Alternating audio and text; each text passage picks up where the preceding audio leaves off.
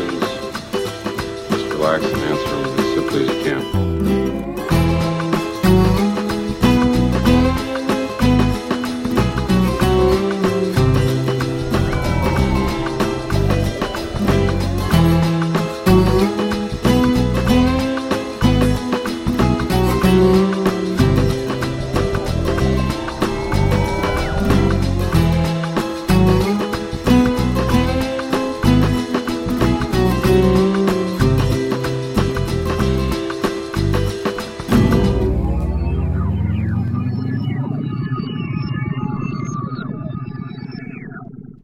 Hello, you're listening to Novum, and I'm Ari Bryn. This is a podcast about science fiction, but we're going to do something a little bit different this week. I have on David Robertson as my co-host for the evening. And David Robertson is a local comics creator in Dundee, which, if you don't know, that's where we are right now. And he has his own comics publishing company called Fred Egg Comics. And he's published, is that 3 books? There's 3 in print just now. Okay. But there have been more. Okay, so there's 3 in print right now, and those are Dump, Berserkatron, and Zero Sum Bubblegum. And it's a very interesting collection of comics that I'm excited to talk about. And he also runs an online comic called Bell Time. It's about a man waking up in his older body, and is that correct? That's right. It's what I do every day. Wake up in my older body. So he has this several online comics. Another one for Dundee's comics creative space. And if you don't know, Dundee is quite a hub for comics. And there is a huge comic industry and community here. Yeah, there's a real growing scene with the comics course as well. And right. Treehouse Comics, which is a collective that puts out an anthology every few months. So I'm involved with that as well. So yeah, it's a real good place to do comics. Yeah, you're very involved in this comics community. As much as I can be, yes. Yeah. I'm trying to get in every nook and cranny. Yes, I see. You also have a podcast on comics called That Comic Smell. That's right. Yeah, with some of my friends, we discuss comics we've been reading, and we usually got a different topic each time. So it's like a comic book club. Yes, it is. Yeah, they're not creators as such. They just enjoy reading them, and so we sit and discuss them. And it's real good, and it smells good as well. Yeah, I like that comic smell. Well, I definitely enjoy what you've produced, and I think this show is a pretty good fit for you because you have a lot of science fiction elements in your comics that are used in very different ways. And you use a lot of time travel and robot warfare. Those are 2 definite main themes I saw in here. So let's start with time travel, if you don't mind. Yeah, I'd love to. So along with your online comic Bell Time, you also have a comic that I was a big fan of. I think it's in Dump, your collection Dump. David Robertson's Dump. Excuse me.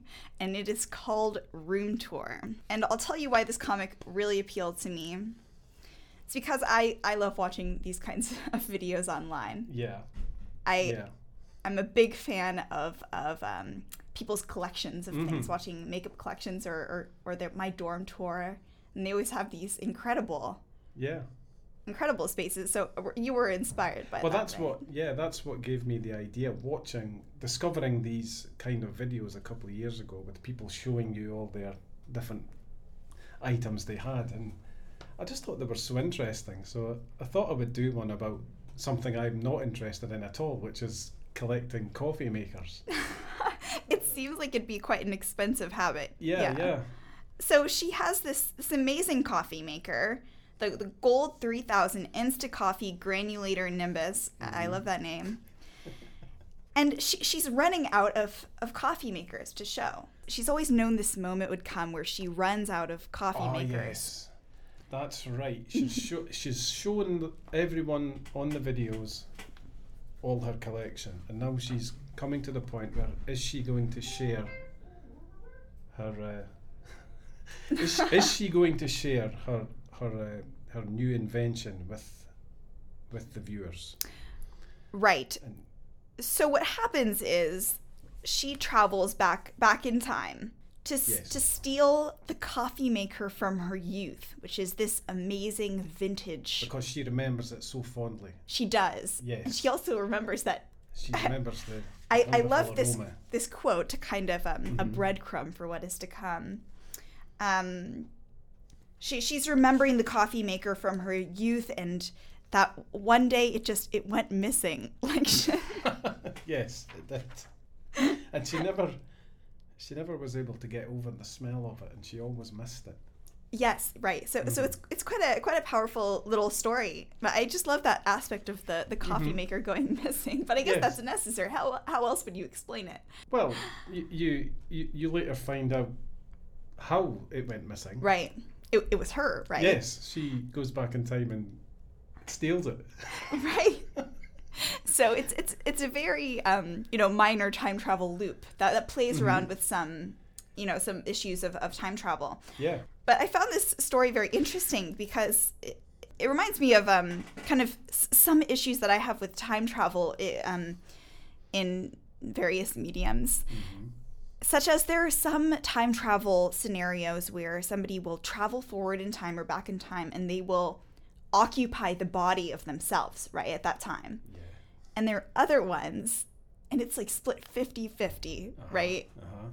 Maybe somebody has done a study where sometimes you travel backwards or forwards and you see your younger self. You have to sneak around avoiding the other version of Exactly. yourself. Yes. Or sometimes you just straight up, say, hey, what's up? But Yeah. but I see that you've done both, which why just do one? Why stick to one when? Yeah. I certainly remember having the idea for this and sitting and thinking, before I draw any of this or write it, I'm going to have to write everything down that's going to happen. Right. And make sure it's all in place and makes sense. Yeah. And I had to do that before I started writing it. Because Well, time travel narratives are really tricky. Yeah, I think I recently talked about this in my my When the Sleeper Wakes episode. Since that episode, I was kind of frustrated, like I hadn't touched on all the elements of time travel that I could touch on, such as in Back to the Future. Yeah. Okay, what was my big issue with this? Hold on, I have to think of it. Just the one issue, was it? Oh, Right. there are so many. I don't Yeah. even know if I should get into it. But why not? Let's go. Okay, let's talk about this. And I haven't watched this in a while, but they had this sort of celebration of Back to the Future not so long ago. That's right. Yeah, because we reached the future that he We reached went the to future. and went past it. Yes. We have. So we've survived. And I was thinking about, so there's several time travel things that they play with, such as that he goes back to the past. Yes. So he goes to the past before he goes back to the future. Yes. And he basically messes with the time aspect in a way where he's not going to be born, right? That's Because right. his mom is like, His mom falls in love with him instead That's of right. his father. Yes. my goodness, what a story. What a great line. And he begins to disappear. Yes. On the photo as well. Yes. His sister and brother are disappearing. Right. Yes. And this disappearing act happens in a lot of movies, such as I just watched Shrek Forever After. This is the forgotten fourth Shrek movie. And Shrek has also messed with the time in such a way where he doesn't exist anymore, and so he also begins to kind of dematerialize. Oh, okay. And I have an issue with Back to the Future. Oh, please, because I was actually just thinking of another one. It's not actually a time travel element, but it's Okay. something that I've always noticed, but I've never heard it mentioned. Now, remember the band's playing on the stage towards the end, and it's Earth Angel and all that. Okay, you And- might and actually it's have the dring, same one that I have. dring. No. Right, okay, maybe. His hand starts disappearing. Okay. And I can still hear it, dring, drung. He's messing up all the chords as they're doing the song. And will he be saved? And all this is happening, and then yes, now what is it? The bad guy gets punched or something, Yeah. right? So that's it. Yes, and the future is secured now. Yeah. And he does exist, and he stands up, and he does like the last bit of the song, great. Yeah, right. And then, this is the bit that always gets me, the leader of the band turns and says, "Hey man, that was great, do you want to do another song?" And I thought, were you not listening? All the way through that, he was giving it dring, dong, dring, and he was falling over. He was terrible. They shouldn't have wanted to play another song with him. He was awful. You know, that is quite the issue. I forgot about that one, but that would absolutely infuriate me, because it's just like there are two different worlds existing in this film. Do you know, it's such a good film though, isn't it? It is, and you know what my issue is, and I haven't seen this in a while, but I know that during the film he starts playing a song, and it's a classic rock song. Do you remember what the song is? Yeah, Johnny Be Good. That's right. Yes. And then there's a guy in the background that kind of phones him up, or phones up his agent. Mm-hmm. People are gonna excoriate me online for not knowing the details. That's right. It was Chuck Berry's. He was phoning his cousin, I think. Yeah. Or his brother Chuck. Yes. Yeah, that's right. And he was called Marvin Berry, I think. Yeah. So he phones this guy up, and he's like, "You gotta hear this." And then he kind of shows him the song. So okay. So who wrote this song? Who wrote the song. Where did it come from? Marty McFly wrote the song. Oh my Michael God. J. Fox. I mean, that's the only explanation, right? Do you know, if they made Back to the Future now, Marty McFly would go back in time 30 years to the 80s and probably teach Chuck D how to rap. That's and show true. Public Enemy how to do it. That's very true. It's a sobering thought. It is, yeah. Gee, I mean, who knows how much time travelers have messed with our past? But they say that there will never be time travel because we haven't been visited. Yes. By time travelers. Mm-hmm. And do you believe that? Well, I think as soon as time travel, as soon as they make a machine or a way of doing it, then it exists. Mm-hmm. And all of time as we currently understand it as being a linear thing, 1, 2, 3, 4, and we're stuck on each number going down the years, breaks down.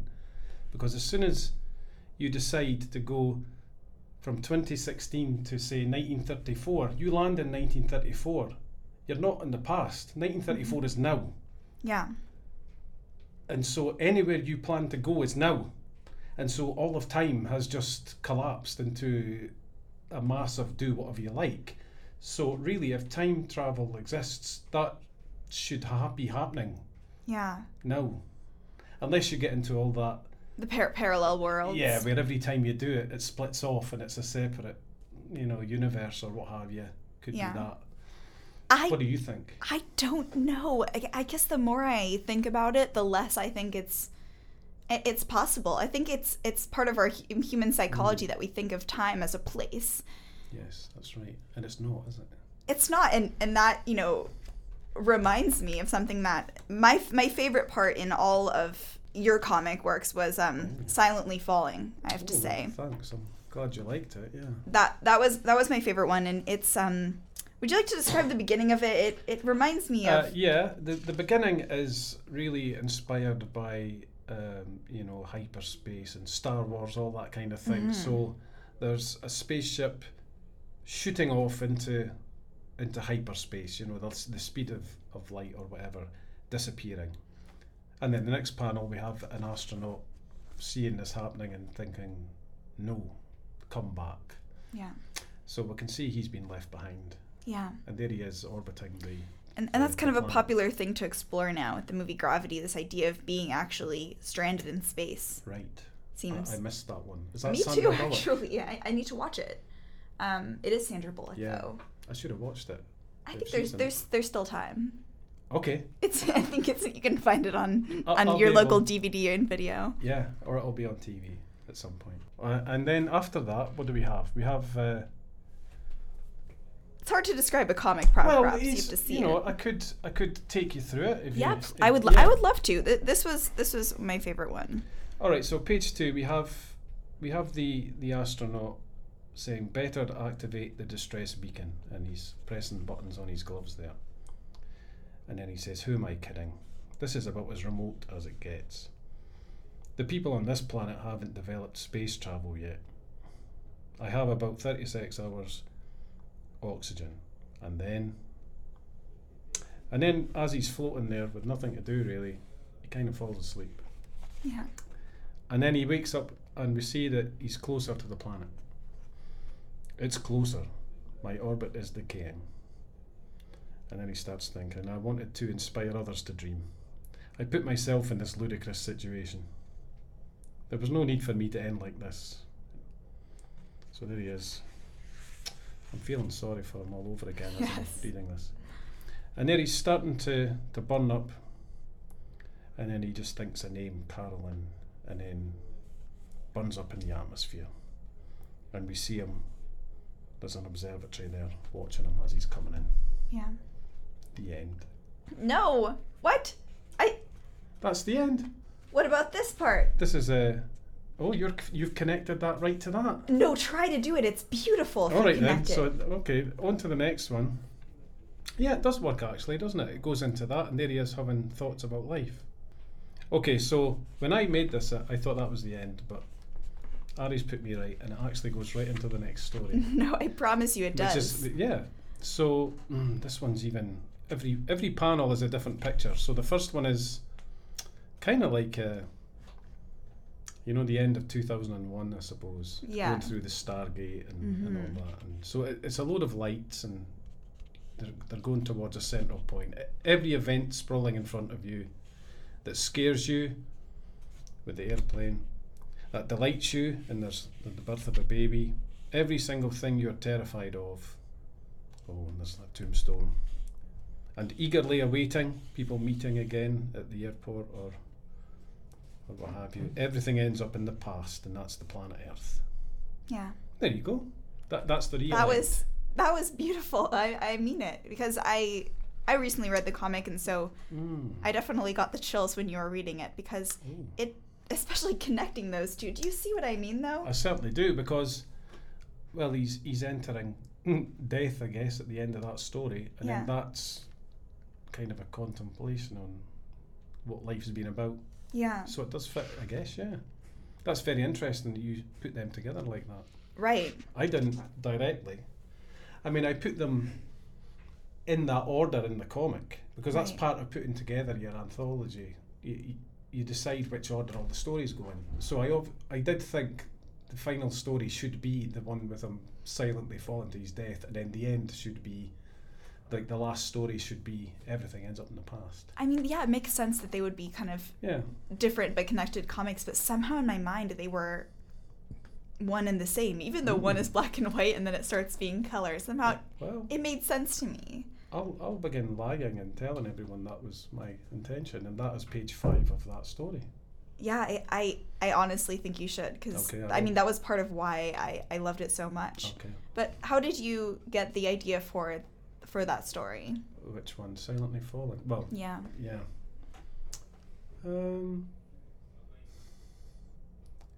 Right, well, that was actually a story.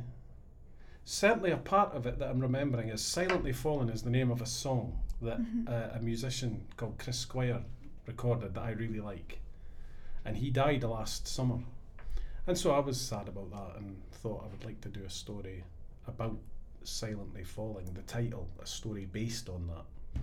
Yeah. So I kind of listened to the song, and it made me think of, it's quite a good, it fits the title. It sounds to me like somebody falling through, eternity or whatever.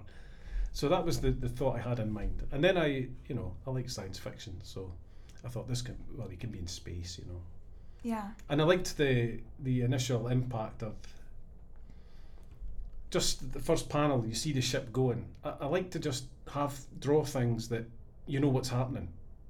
I think anyone can look at that and understand what's happening. Right. I read in one of your essays that you put at the end of the book that you really notes, you don't like comics that make it very difficult to know what you're looking at. Now that would be a controversial viewpoint in probably I like comics that you can understand what's happening. Right. And I think the more, well, not all the time. This is, I do get in trouble for saying this, because people, of course, like, I mean, I'm very much for ambiguity in stories and things like that as well. But I'm not for looking at a page and going, I don't understand physically what's happening here. You know, what did that person just pick that up or drop it, or what happened to them? Or Yeah. I like to put across the physical action in a way that you can understand it. I think it's a lot easier to be vague and incomprehensible in comics. I think it's something that I would assume anybody doing comics had to learn. When you're doing comics as a youngster, you're very into your story and you can see it, and then you're almost drawing it, trying to keep up with the story in your head. Yeah. And you're off. And then you go, oh, great. And because you know the story, you look at it and go, oh, great. And then you can sometimes look back on that and go, I have no idea what is happening on this page. Yeah. And there's a big lesson there, which is you get your excitement and then you have to translate it to somebody that knows nothing about the story in your head. Yeah. So, yeah, that's something I'm interested in.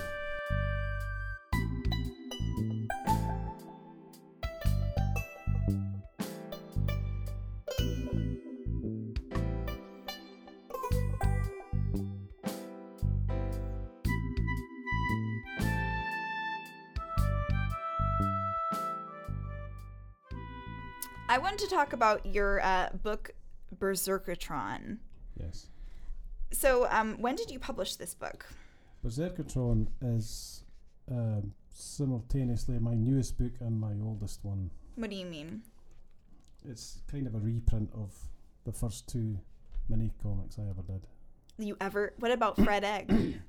Well, Fred Egg, yes, I did when I was 8 years old. Okay. And we actually drew it and then gave all the original art to my friend. We used to draw comics every week and swap and just give them to each other. When you were a kid? When we were like 8, yeah. Yeah. So yeah, and I've always drew comics every year as I went along. But the first time I made a concerted effort to finish a story and put a comic out was Berserkatron #1. Yeah. So then having done the second one, that story was finished, and then I went on to do other. I mean, Dump has an ongoing story in it, which is the same character from Berserkatron later on. I noticed that. His name is Bert Ainsley. It is, yes. He has a butternut squash head, shaped head, which I like that because none of your other characters have oddly shaped heads except for him. I made, when I designed him, I made a deliberate effort to draw a character that I didn't like. Really? The look of, yeah. And you didn't like the look of him, or yeah, what? I just hated looking at him. So I thought if I did that, it would get me out of everybody looking the same. Right. Because you're going to draw things that you like, usually. Yeah. So. Right. It's very interesting. A creator just deliberately wanting to hate his creation. I've had people think that probably I look like Bert. Really? You know, that I haven't met, but I've talked to them online. And they're always surprised when I don't look like Bert. Right. I mean, thank goodness I don't, you know. Yeah, I think his mom is the real kind of strange looking character here. Yeah, she's like a variation on him. I don't know how to describe her hair. No. Well, it's got the same buoyant aspect, but it kind of goes out sideways, doesn't it? It feels like one of those hedges that Edward Scissorhands would. Yeah. I mean, I just wonder what he would do with these people's hair. It'd just be incredible. Berserkatron is about kids in high school. Yeah, it is, yeah. Which a lot of your comics have to do with kids in high school or librarians. True, yeah. It's true that I like coming of age kind of stories, you know. Right. Where people are finding out who they are and things. Yeah. It's an interesting time, isn't it? In anybody's life. It absolutely is. The most powerful and intense. I'm drawn to that. Yeah. So in this book, they're basically coming to age by participating in a sort of BattleBots competition. Yeah, they are. Bert and Ronnie are probably really good friends, but they've kind of outgrown each other or went in separate ways, but they've not really admitted it to each other yet. Yeah. So that's kind of the background to it. So pretty much Ronnie never listens to a word Bert says, and I definitely and Bert's noticed that. annoyed at Ronnie all the time. And Yeah. So, and the backdrop is this, the setting is the run up to this robot wars competition. Yeah. Wherein Ronnie has created a robot to enter into it, and Bert, who is really interested in chemistry and creating things and inventing things, has made invulnerable paint that you can put on it and it will be invulnerable. But it doesn't even work. Well, I couldn't possibly agree with that. I'll leave it up. Maybe It doesn't. maybe it doesn't. It's definitely up to interpretation.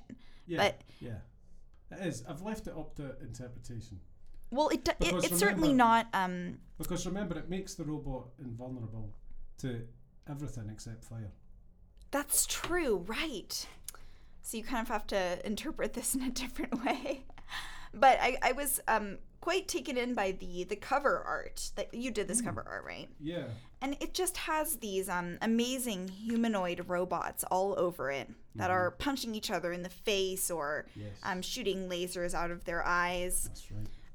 One of them is a cash machine, an ATM.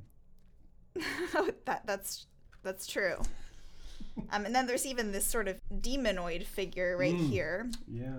Who I did not see in this comic. I didn't see many of these. I don't know that any of them are in the comic. I don't think so. No. I mean, Berserkatron's in the comic, and he's on the cover, but he's on the very back, and he is just leaving the scene. Right. Down at the bottom there. He's off. Yeah, I can't handle this. So he's the only robot that's in the comic, I think. Yeah, and in your comics, covers have a tendency of not featuring what's actually in the comics. But you wouldn't call that false advertising. Well, no. I mean, something called Zero Sum Bubblegum. I mean, kind of false advertising is that? What is it? There's no bubblegum in it, certainly. But I must say that the cover of Dump with the monster truck, that is in the story. Where? That's actually right at the beginning of Dump. Huh. It's which is you see them they're at the incinerator. Right. And he says, "Yes, I'm going to throw this in next." And he's got a baby Gemma, realistic, real tears. And that's a baby doll. Yeah, and Bert. Sorry. Ronnie has just thrown something in, and he's thrown the box away, and it's Monster Truck box. Aha. So this is actually a picture of the toy he's just thrown into the incinerator. Sort of a Citizen Kane moment there. So I'm glad you brought that up because your two beloved characters from Berserkatron make a reappearance. Well, one of them does. Ronnie isn't in Dump. He is there in spirit, though. Oh, do you know what? He actually does make a cameo appearance. Yeah. He is there on one page. Really? Yeah, he is. Okay, you like to hide a lot of stuff in the comics then. Yeah, well, it's there. Hopefully you don't need to see any of it to enjoy that, you know. No, definitely not. I enjoyed these comics. They're quite surreal and quite random in many ways. In a good way, but okay, yeah. Random. But how would you describe your comics, this genre wise? Usually I just say they're like a one-man anthology. Yeah. But then that's not true because I have like a little artists alley section in each one, and different artists draw stories that I've written, like 1-page things, 2-page maybe. Right, and you write those stories and they illustrate it, right? That's right. So it's all written by me, and then there'll maybe be 8-10 pages or so in each book. And I like to do big books. I try to do one a year. So they've usually got 60, 70, 80 pages in them. Stuff I've collected. And are you working on one right now? Yeah. Yeah, under the table here. I'm just drawing away. What is it? Oh, Are you allowed to talk about this right now?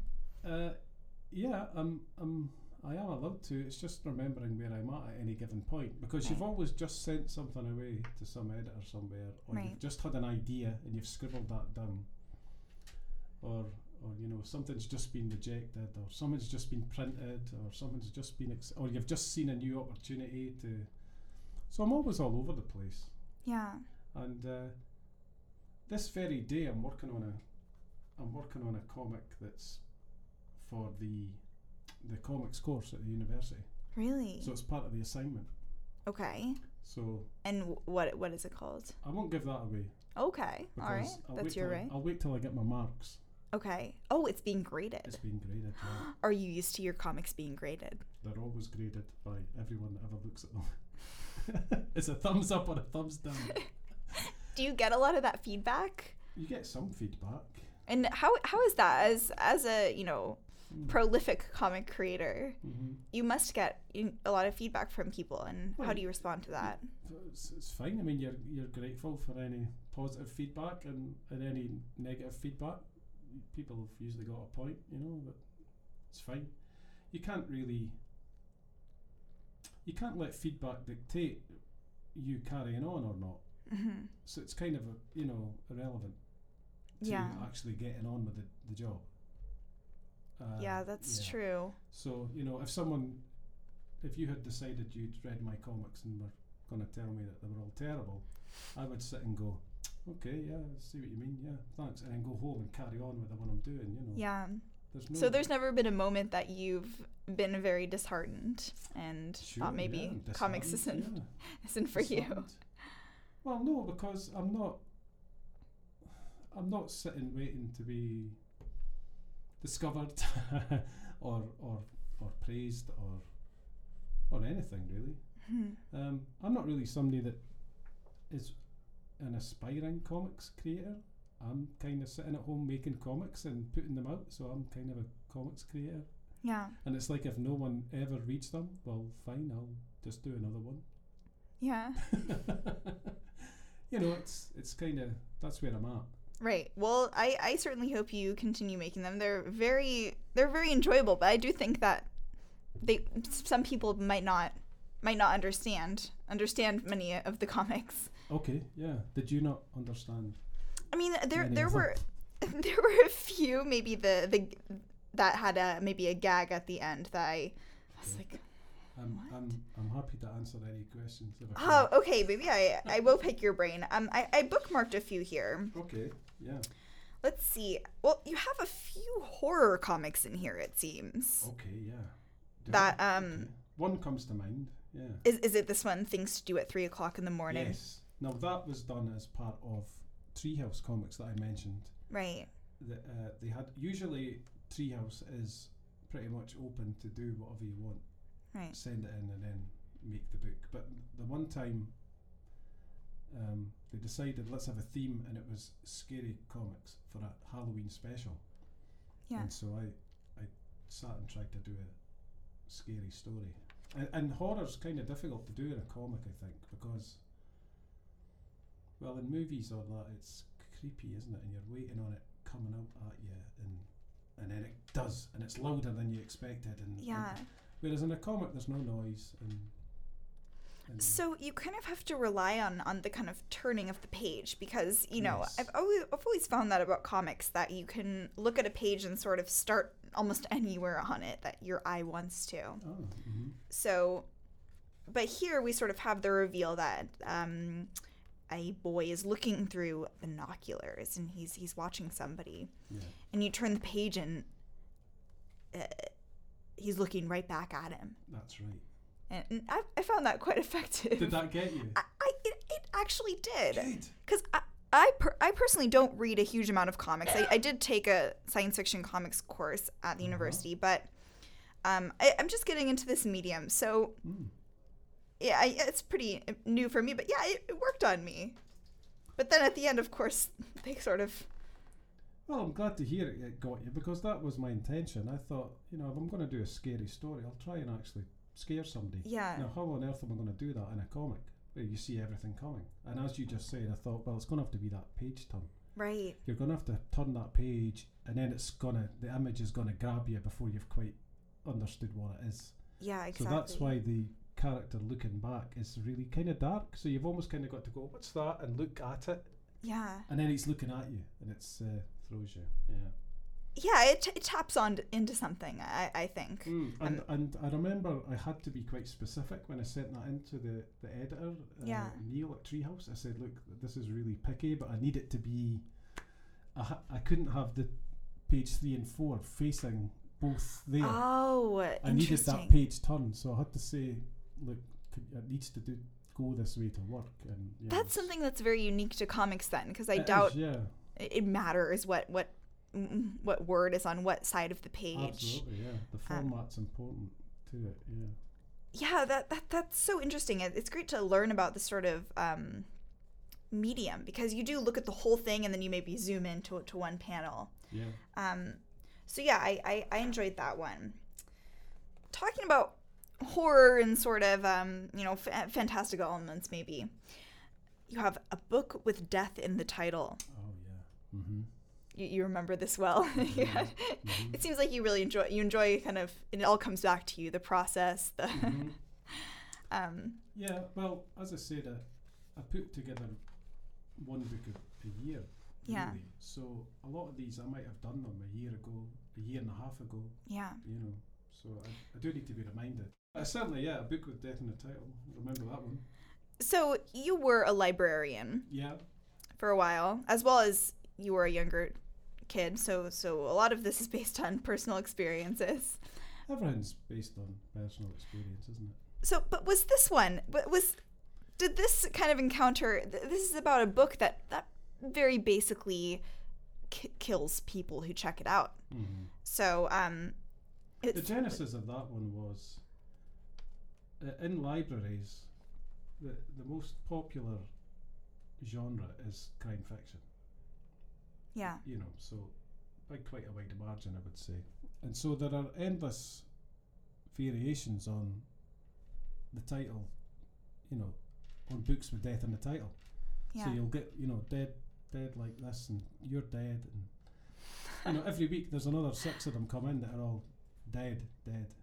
And I used to laugh, and every week I was like, let's see what this week's dead books are, And so that just that was the starting point for that one. So right. a book with death in the title. And there's one bit in the comic where somebody says, have you seen a book with death in the title? And the other person there says, take your pick, there's 1 million of them. And that's kind of that's where that initial thought comes into the comic. But otherwise there was the idea of somebody takes out a book and then say their child hands it in for them. And why? Yeah. Oh, because they died, So you encountered this sort of thing. That kind of thing does happen, in libraries, yeah. Books get brought back in by bereaved relatives, Yeah. It's a shame. And then it happens again and it's the same book, Oh my so goodness. it's coincidence, Yeah. And then it happens again, and the guy's noticing this and thinking, "What's going on here?" With this book, exactly. And so I really enjoyed that one. And also he has a bit of a nemesis. Anybody that's worked in customer service, people come in and ruin your day. Well, there are a lot of nemesis. Yeah, so there's a guy that comes in and then he demands he's taking this book out. So he goes, yeah, you take that book out. So he pretty much becomes a murderer. He's kind of thinking, well, no, an that's ambiguous ridiculous, murderer. isn't it? Because, books can't kill people. Right. So that's just stupid, yeah. So just take it, and then he's probably in the back of his mind wondering, Yeah. And then, of course, the nemesis, well, he's away as well. Right. So during your experience as a librarian, were you constantly sort of filing these experiences away for later life, comics? You just go about life. Yeah. Just think, I can maybe use this for something.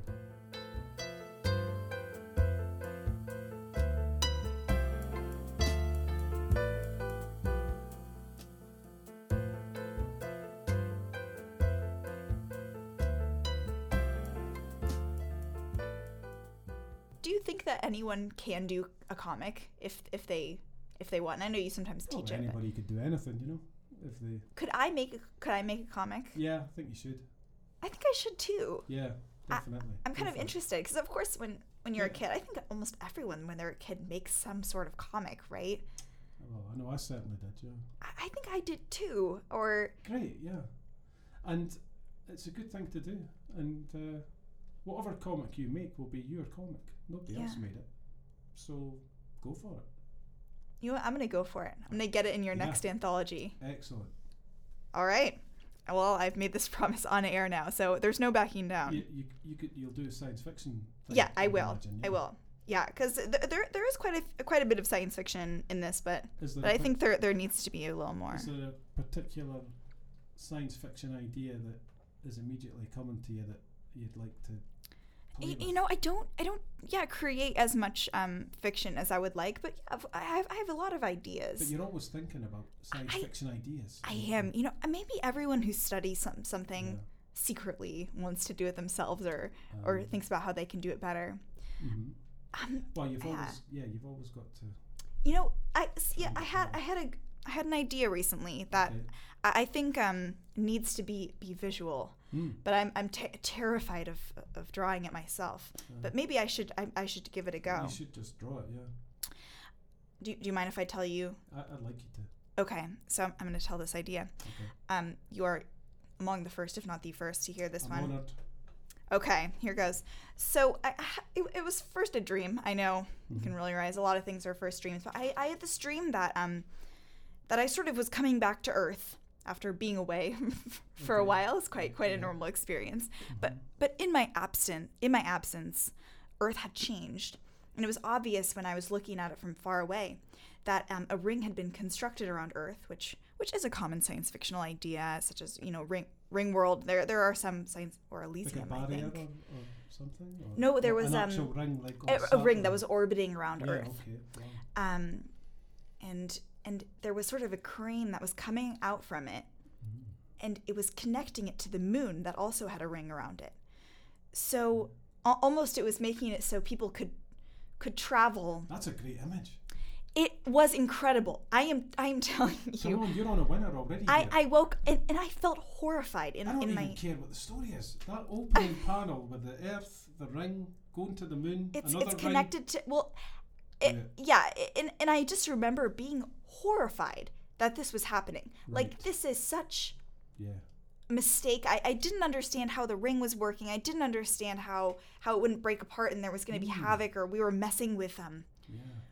with things that were too large for humanity. It's almost like humanity had decided that we're big enough to sort of manipulate the solar system, bring it under our command. Felt it was humanity that had created and made this device. I did. I Yeah. did feel that Yeah. way, and I got closer to inspect the ring, and but yeah, I was thinking about that the next day, and sort of like, I don't know that I've read, and if anyone listening does know a story about this, please let me know, because I'm about to do a comic about this for David Robertson's next anthology. Was that the extent of the dream? Did anything else happen? There's a lot of other things that happen, but it's sort of dream stuff that nobody wants to hear. Okay. But maybe I'll tell you about it later. All right, yeah. That's for off air, yeah. But I was thinking about going to a solar system and seeing sort of maybe the race had died, but the civilization had constructed these massive construction projects that spanned the galaxy, pretty much making an infrastructure between planets. I just thought that was the most incredible image, and so large scale, so huge. So yeah, what do you think? Think something could come of that? Yeah, definitely. I mean, I guess if it was me, I would start thinking, what does this machine do? Why is it there? Right. And then you could think things like, well, I think does that matter it was a kind of for the story you want to space tell? elevator, which is an idea that's been a around space in elevator. science fiction for a while, that instead of continually having to blast Yeah. into space, and which uses a lot of So you go through that to get to the moon. wasteful energy. Exactly. And vice So versa. this has precedence, definitely, where people want to build space elevators in varying degrees. But I Yeah. thought, why not just connect the Earth and the moon permanently? and you know, have it orbit. So neither of these structures are actually connected to the planets, but I would have to look through the physics of this. The other thing that yes. would interest me in that story is you were horrified by this. I was. And then why were you horrified? And then think about that. I guess that's where the best science fiction always explores the kind of the human aspect of it. Yeah. Well, I'll work on this, and because thank you for emboldening me. As somebody that did not have your dream and it's not in your story, it's in your head, I might be thinking, well, what's the problem? Because a space elevator's cool. Yeah. And that might be the story. So you start telling me why it's not cool and why you're horrified. Yeah, and that's always the most interesting part of a story, because I don't know if you are familiar with Kim Stanley Robinson's Red Mars. It's a story about the colonization and terraforming of Mars, and they're trying to make it into kind of an Earth-like environment. Yeah. And this is a really incredible story. You could see how this could result from maybe a dream he's had that. But what makes it so interesting is not just the fact that he's writing about the colonization of Mars. It's the fact that there are such horrifying and terrifying feelings regarding this. And some people, once they get to Mars, they want to protect the landscape, and the idea of sort of, because they're going to pelt this planet with bombs and radiation to get it to develop an atmosphere. And to some, they sort of, it's sickening to them. And that is the most interesting parts of a story. And I think you do touch on those sort of emotions. So is it kind of here. Environmental concern? It is, yes, absolutely. Or trying to protect the sort of natural environment of Mars. And you know, that's always the reason I think humans should go to Mars, you know, right away. I'm sort of a big fan of that idea. Let's go to Mars, But that's because I don't think that there is a natural environment for us to ruin. I think we need sort of a planet that we're not going to feel guilty. It's already ruined. So guilty about. I mean, think about it. We need to be somewhere where we don't have other animals to. Do you know, it's funny the way that you feel guilty about every single thing that you do, from carrier bags to anything, being in your car or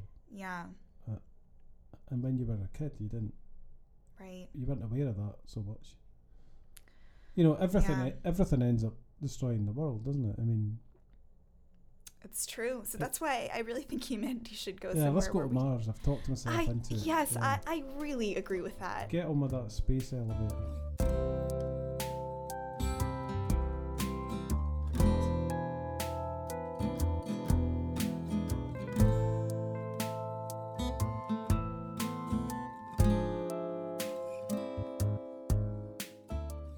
Thanks for having me. Yes, it was very enjoyable having you on. I'm so happy to have a co-host this evening, instead of just talking to myself like normal. But thank you for bringing me into the mind of a comics creator and sort of illuminating that dark mystery for me. I guess I should say I am the worst salesman in the world, but if anyone's interested in anything, please Google Fred Egg Comics. Fred Egg Comics. That'll take you to. You can follow you on Twitter. I presume. Yes, at Fred Egg Comics. That's all going on. Yeah, you can purchase these. They're reasonably priced. They're very interesting, whether you're a comics fan or not into comics so much. These will definitely challenge you to think differently. So you should definitely check those out. And any final thoughts before we close out here? Just keep up the good work, Ari. Well, thank you, David. All right, so I'm Ari Bryn, and you've been listening to myself and David Robertson, and I will see you next time on Novum.